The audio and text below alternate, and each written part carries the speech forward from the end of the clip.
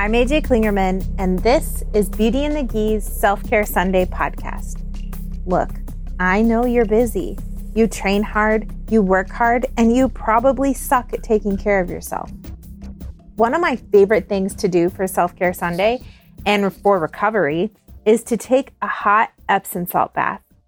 If I'm in regular training mode, I try to do this once a week. But if I'm in competition mode or I'm dealing with an injury, I make it twice a week, usually Sundays and Thursdays. I also highly recommend bubbles. A bubble bar from Lush is my favorite way to spoil myself. Don't go light on the Epsom salt either. I usually use 1.5 pounds to 3 pounds. Just talking about this right now makes me want to go run a bath. That's it.